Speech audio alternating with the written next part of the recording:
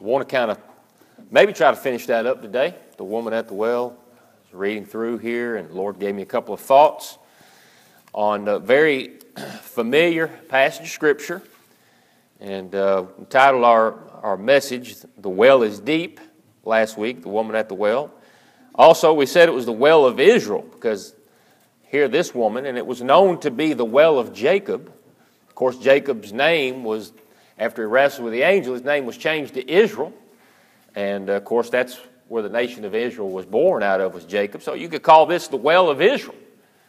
There's a lot of typology and symbolism that goes back with that, and the salvation that we have in our Lord Jesus Christ. And truly, this was a journey of a lifetime. A journey of a lifetime is knowing the Lord Jesus Christ as your personal Savior. I don't want to read, we read the whole passage of Scripture last week.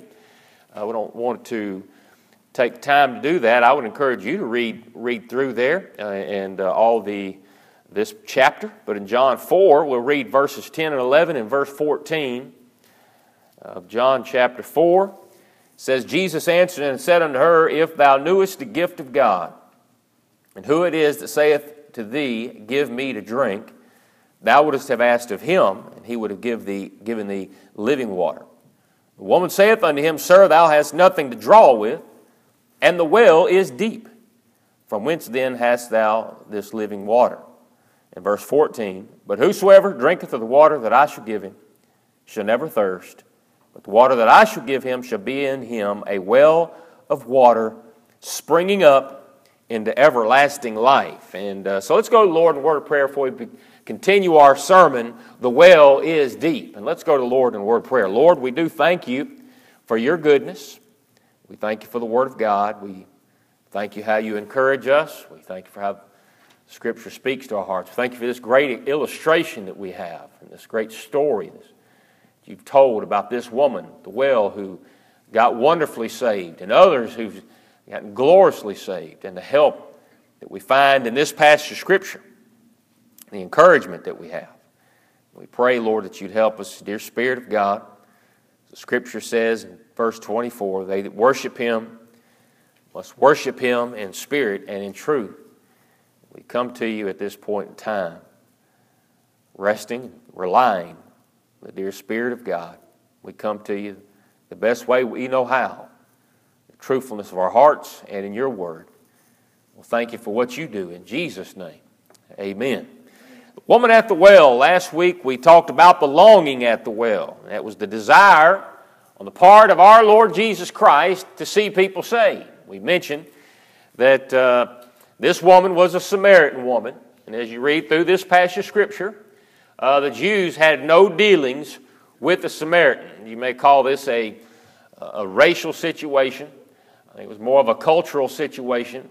It had to do with the Jews wanting to be able to trace their lineage back to Jacob, to Israel. That they had a direct line, and that direct line was a pure line. And so a lot of the Jews like to brag about that. So they had no dealings with the Samaritans because of that.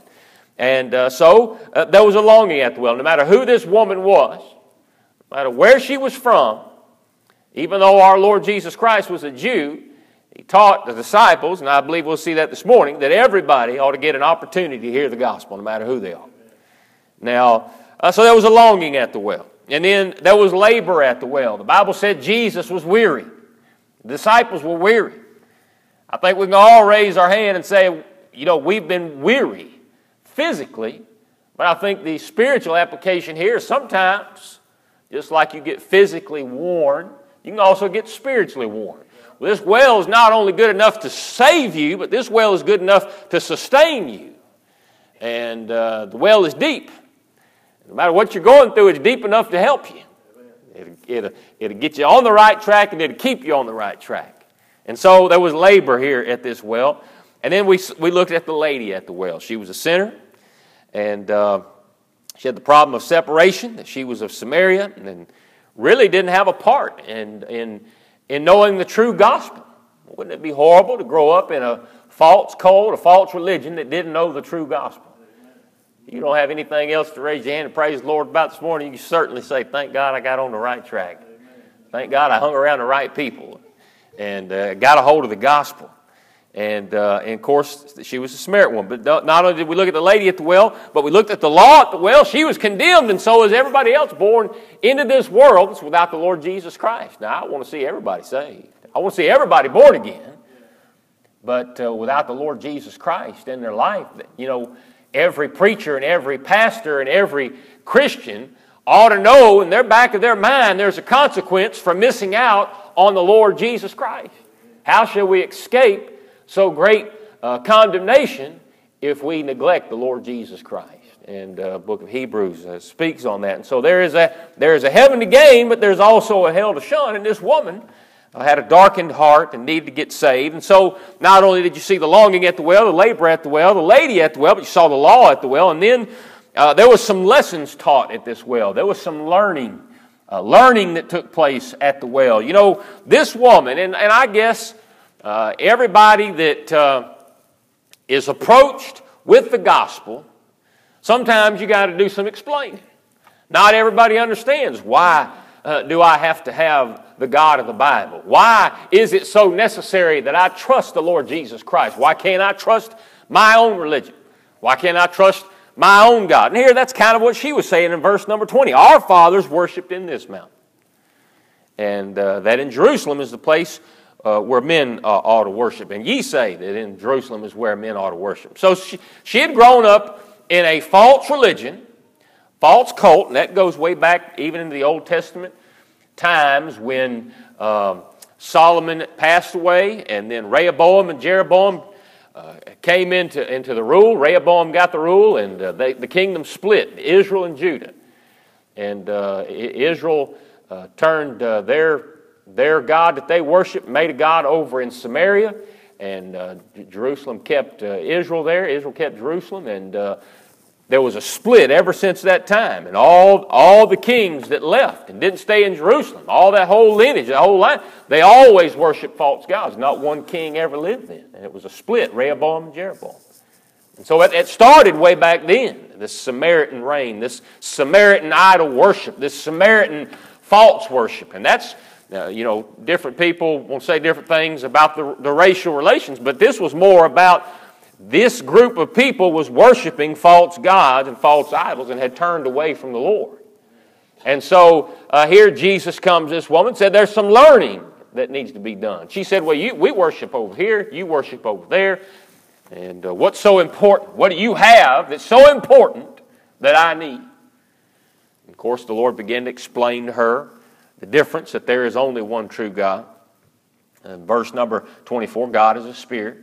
And they that worship him must worship in spirit and in truth. Verse 23, the hour cometh and now is when true worshipers shall worship the Father in spirit and in truth. For the Father seeketh such to worship him.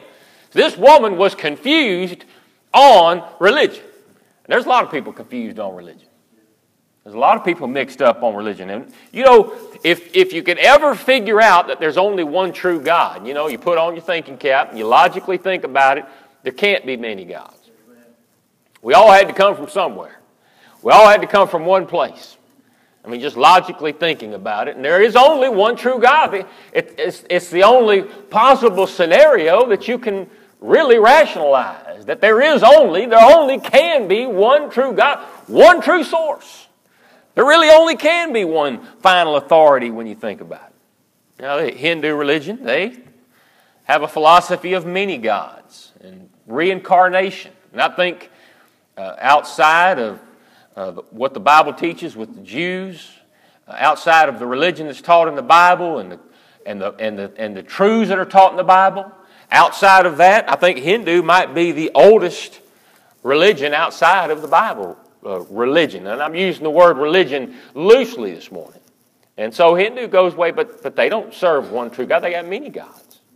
And then they have an idea of reincarnation, that you can come back as some other form or some other type. And they don't really have any source of that.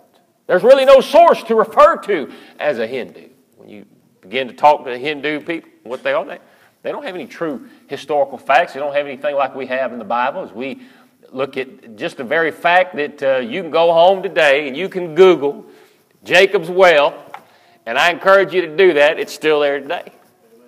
That's 4,000 years ago that Jesus is talking about. 2,000 years ago, he's talking about Jacob's well. Jacob built it around 4,000 years. You can go look at that well, and to this day, you could still go down there and get you a drink of that water that Jesus sat by that well preaching this sermon. I don't know about you, but that encourages me. You know, some of these religions out there, the things that they talk about are fairy tale things. Now, the Mormons, or Church of Latter-day Saints, they talk about Jesus came over here during his time, and when he said there was other sheep, and he came over here and preached to people in the Mexican region, and there was a whole group of people over there, and you know, Smithsonian Institute and archaeologists and everybody else has taken the Book of Mormon, and they've studied it, they've analyzed it, they've went to those regions, they cannot find anything that has to do with that book that has been written.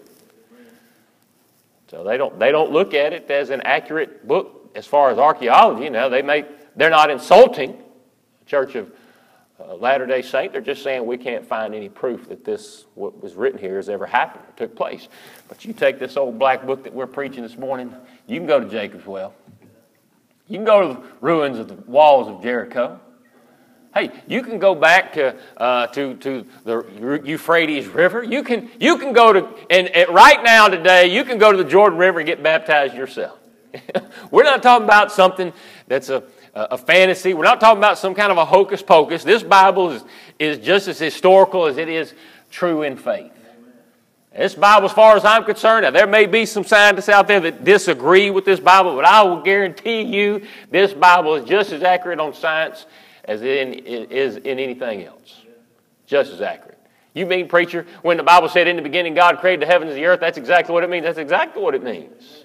That's exactly what it means. You said, preacher, when the Bible said that the children of Israel went across the Red Sea on dry land, you believe that? Yes, I believe that, actually. And I think there's actually people that went down there and took pictures and dived and can see remnants of, you know, that's close to 4,000 years ago itself.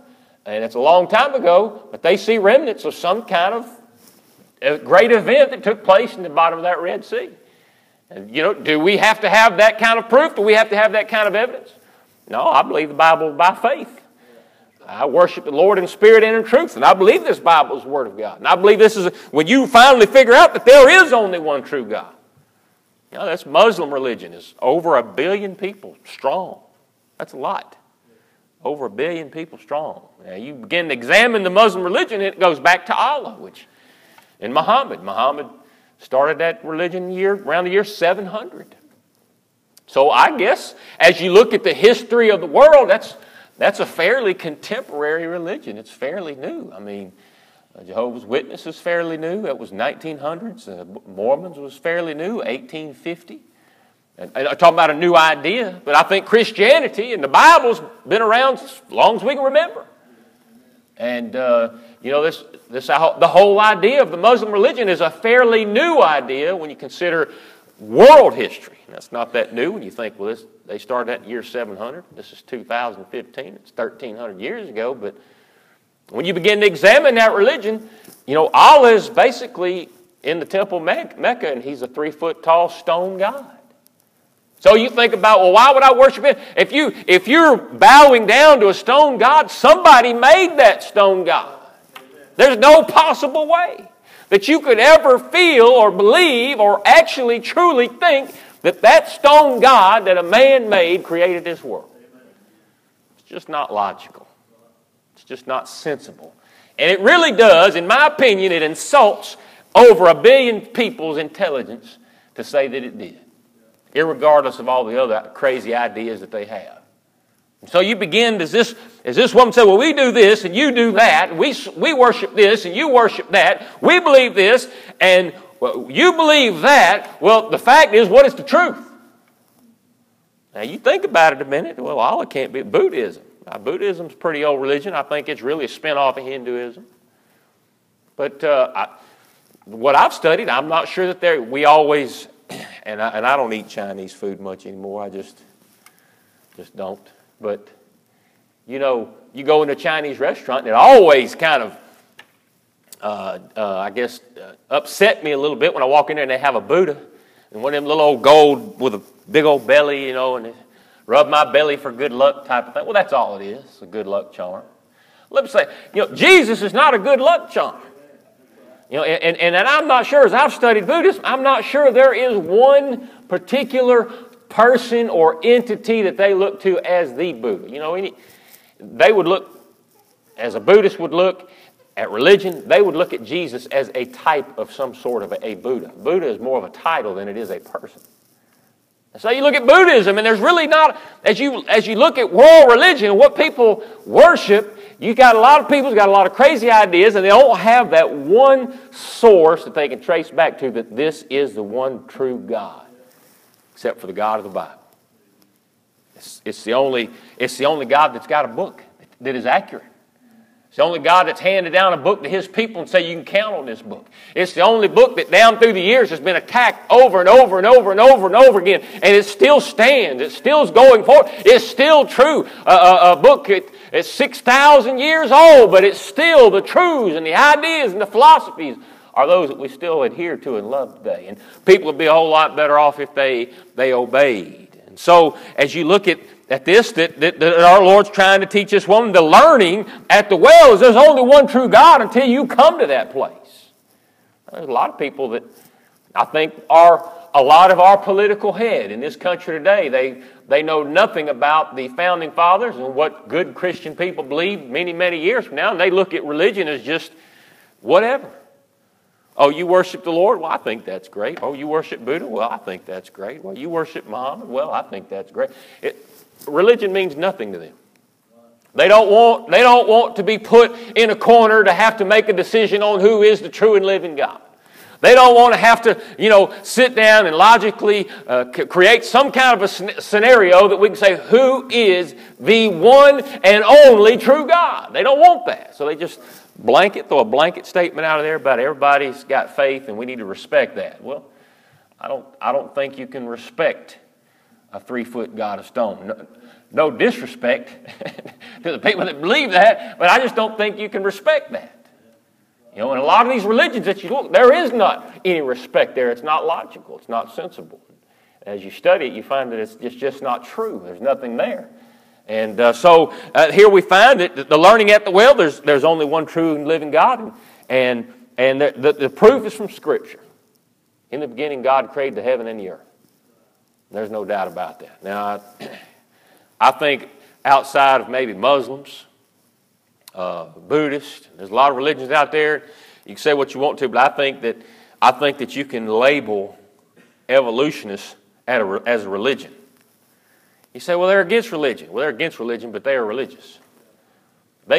You have got to have more faith to believe that you came from animal mankind than you do just to believe, hey, there is a God. You've got to have more faith. Because there's a whole lot more questions about evolution than there is about the one true and living God.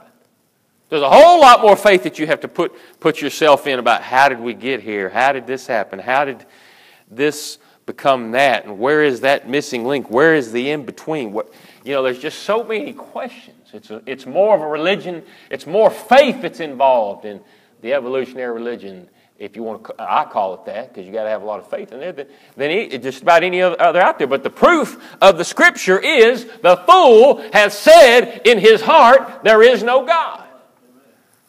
Now, you get this group of people that say we worship Allah. You're a fool. Basically, the one true and living God who does exist and who's handed down a perfect and accurate book down through these years, and it's been proven over and over and over again. Someone comes along the way 1,300 years ago and says, well, we worship Allah. Well, basically what you've done is you said you don't believe in God, because there's no way that you're going to tell me with an honest face and an honest heart that you actually believe that a 3-foot statue in that temple of Mecca is God. All you're telling me is you don't believe in God. That's all you're telling me. And the Bible says the fool has said in his heart there is no God. Now, if you're a Buddhist and you say, well, we don't believe in necessarily the God of the Bible, we believe that different people that do great things can become a type of a God, a Buddha. As such, well, the Bible says the fool has said in his heart there is no God. That's all you're telling me. Now, you say, preacher, you're preaching kind of tough. I'm just trying to tell you the way it is. If you've denied the God of heaven, the Bible says the fool has said in his heart, there is no God. Now this woman had to make that decision. There was some learning that took place at the well. A lot of people, before they can ever come to the place where they can get saved, there's some learning that has to take place. They got to understand who it is that they're putting their faith in, who it is that they're putting their trust into. And sometimes the people that get mixed up in false religions, false gods, idols, and such have a difficult time breaking away. When you're raised as a Muslim, it's hard for you to break away. You know, when you're raised as a Buddhist, it's hard for you to break away. And there's no doubt in my mind that the devil's got his religions. The devil's got his Bibles. And the devil's working hard at it, but that doesn't change this Bible, and it doesn't change the God of heaven. And this woman had to learn at the well. And as we look at God, the one true God, we know that there's a God because, you know why? Because you're intelligent. We didn't just happen. Out of all the creation that's in this world, birds, bugs, fish, whatever, bugs, snakes, whatever you want to call them, animal kind, out of all of them, man is intelligent. Man can build great buildings. Man can build bridges, run a railroad all the way across the country, boats. I'm amazed at what doctors can do. I'm amazed. I'm amazed at a cell phone. Y'all ever figured that? It ain't got a line to it. How does it even work? It ain't got a wire connected to it or anything. It's some kind of laser beam. I don't know what it is. I'm telling you, man is intelligent. You didn't evolve, you're intelligent. It's not possible. The very fact that man is intelligent tells us. The Bible says in Genesis 1:26, we were made in the likeness of God. That's why you're intelligent. Because God is intelligent. The conscious, the very fact that you know right from wrong, no matter who you are, no matter what religion you're in, as a man, a woman, boy and girl, they know the difference between right and wrong. It's because you got a conscience. Now, the evolutionists want to say we evolved, but the animal kingdom doesn't have conscience. But man does. There's a conscience in a man. How do you explain that evolving into nature? How do you explain a conscience? How do you explain laws? People knowing that there's a need for laws, and how do you explain that mankind has realized and understood that there is a governing principle that needs to be in existence? That's because there's a conscience. That doesn't evolve. If evolution was true, every man for himself, the toughest is going to survive. That would be the way it is. But no, we feel like there's laws. We feel like there needs to be governing principles. It's because we've got a conscience. The world is here, and that's why we know that there's a God. We've said many times, the sun comes up, the sun goes down. The moon, it travels on its circuits, the stars. The whole thing is like clockwork. The world is here, and it's here, and it has design. There's no possible way that a 3-foot stone God could do what we see. There's no way some great person who came on the scene at one time or another could do what we see here. This is beyond really human comprehension. There's an intelligent being, and there's design to this place. There's a conscience in your heart and in mine heart and in everybody's heart. There's the fact that we're an intelligent being, which all these things tells us there's only one true God. Now you got to make a decision who that is. Now you go over there and bow down to Allah if you want to, but that's a waste of time. You can go rub Buddha's belly if you want to, but I'm telling you, it's a waste of time. You can go get baptized at the temple in Salt Lake City if you want to, but it's a waste of time. You can say 50 Hail Marys to Mary, whatever they call that. It's a waste of time. There's only one true God. There's only one true God. And notice, not only was a lesson learned that there's only one true God, but there's only one true goal. Jesus said, I must needs go through Samaria. Disciples got back from going to get some food, and disciples in their heart, Bible didn't say, verse number 27, and upon this came his disciples and marveled that he talked with this woman. Yet no man said, what seekest thou, or why talkest thou with her? So in their heart they're saying, why is he talking to Samaritan woman. They didn't really want to say anything, but that's what they was thinking. Didn't nobody want to say, Lord, we need to kind of move on down the road. You're going to hurt our reputation. You're hanging around the wrong crowd here. That's what they was thinking. But there's one true goal. The disciples learned that day that everybody matters. The disciples learned that day that may not be their favorite group of people, may not be their favorite culture, but everybody ought to get an opportunity to hear the gospel at least one time. Every man, everywhere, go into all the world and preach the gospel to every creature. And that was the mandate that the Lord gave the disciples. And they were learning this lesson here at the well. There was a lesson here to learn. There was a learning at the well. And so there's one true goal. Not only was there a learning at the well, but we learned the longevity of the well.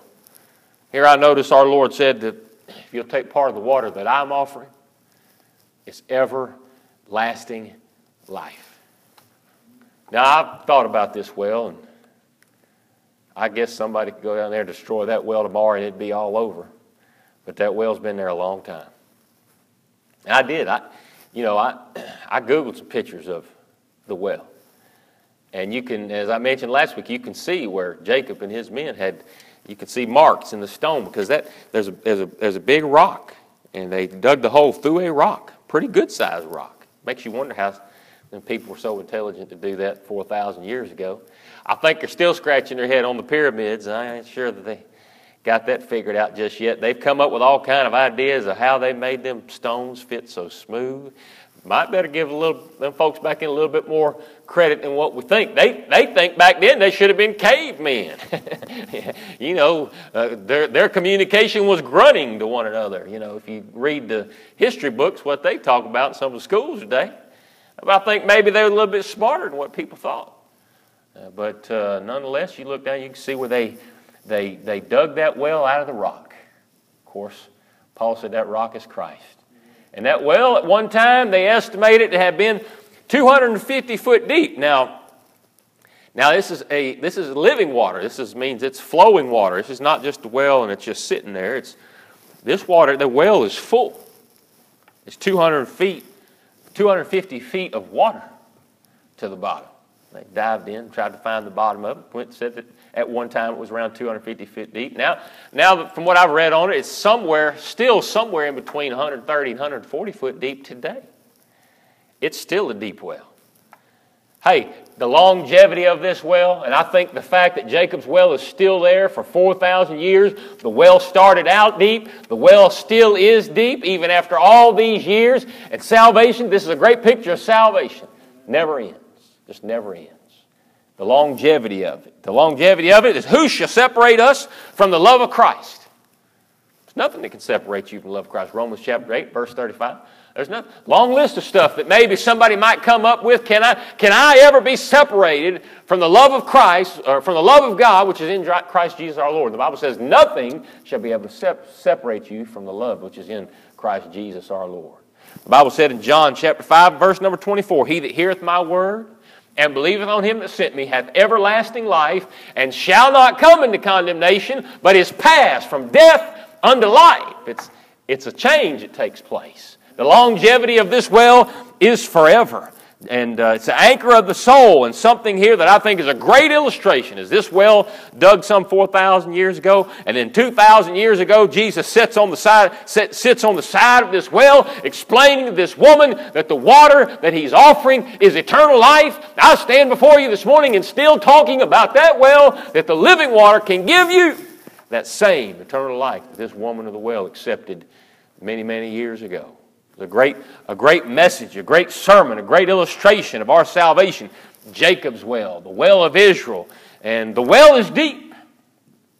No matter who you are, where you're from, this well, this water that the Lord is offering you is capable enough to save anybody. It's capable enough to keep anybody. And of course, in this life, we find that a lot of people, they should be weary from religion. Some of these, the Muslims, you see the pictures and the things, if I was involved with the Muslim religion, I'd be weary of it. I'd be weary of them putting the pictures up that they put on the internet of the things they do. I'd be weary of people exposing what my religion actually was and what it actually talked about and what it, I'd be weary of that. You know what they need to do? They need to come to the well. You say, can a Muslim be saved? Anybody can be saved. And I'll tell you what, that's the answer for Iraq, is for some United States government people go over there and protect some missionaries, go over there and start preaching the gospel and give them some freedom and liberty to preach Jesus. That's what they need. They're full of the devil. But I'll say that again. They're full of the devil. That's their problem. And everybody's full of the devil that doesn't know the Lord Jesus Christ need to get saved.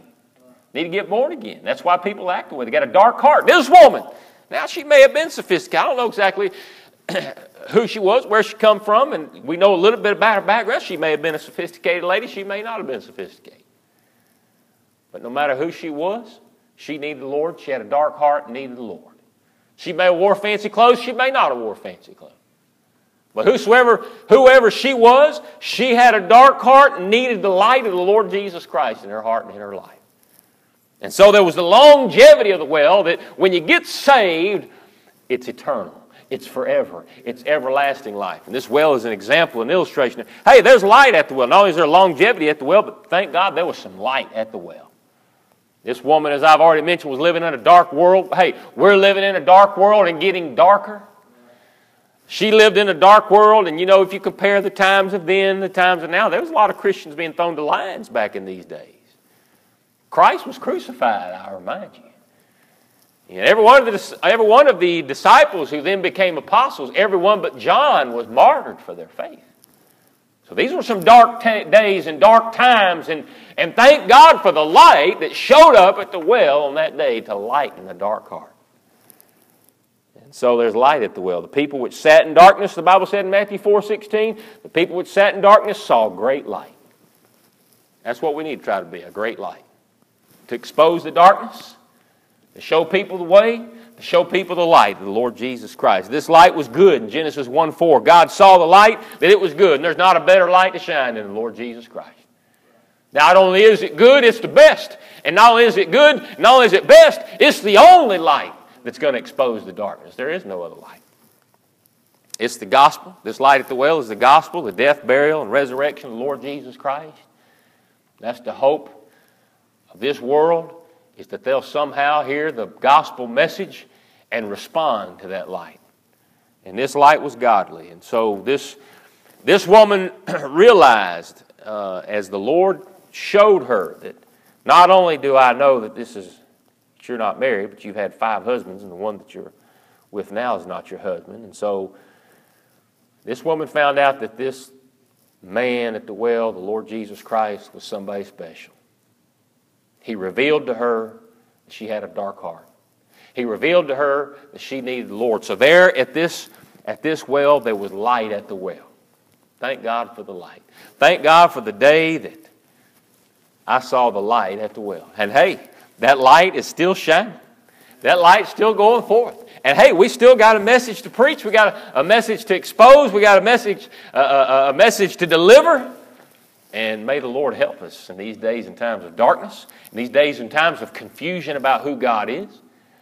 And may the woman at the well be a great illustration and a great help for each and every one of us to try to help someone find everlasting life and everlasting water. And we thank the Lord for that. The woman at the well is deep. I know we're facing some hard times, difficult days, but don't you ever forget, the well is deep. It's not a shallow well. Preacher, we've got some things approaching us today. I don't know how we're going to handle it. Well, I don't know either, but I do know this, the well is deep. I think this world is what's shallow.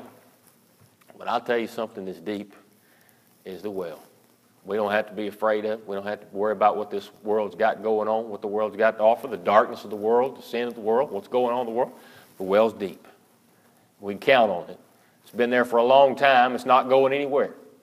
The Lord Jesus Christ isn't going anywhere.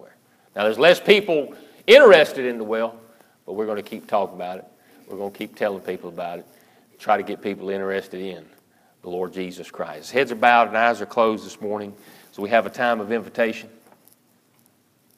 Maybe there's someone here that doesn't know the Lord Jesus Christ as your personal Savior. Maybe you're confused about who the Lord is and who God is. I believe everybody here has a testimony that they've been saved. But today, if you don't know the Lord as your personal Savior, it'd be a great day to do just as this woman did, to accept the Lord Jesus Christ into her heart and her life. Maybe you are spiritually weary as our Lord here. The Bible said he was weary. He sat down at the well to get a drink. Well, not only is it good for salvation, but it's good to give you strength as well. You maybe need to come to this old-fashioned well. Give me the strength to carry on. Give me the strength to do what I need to do. We all stand and sing. What page? Number 22. Page number 22 as we sing.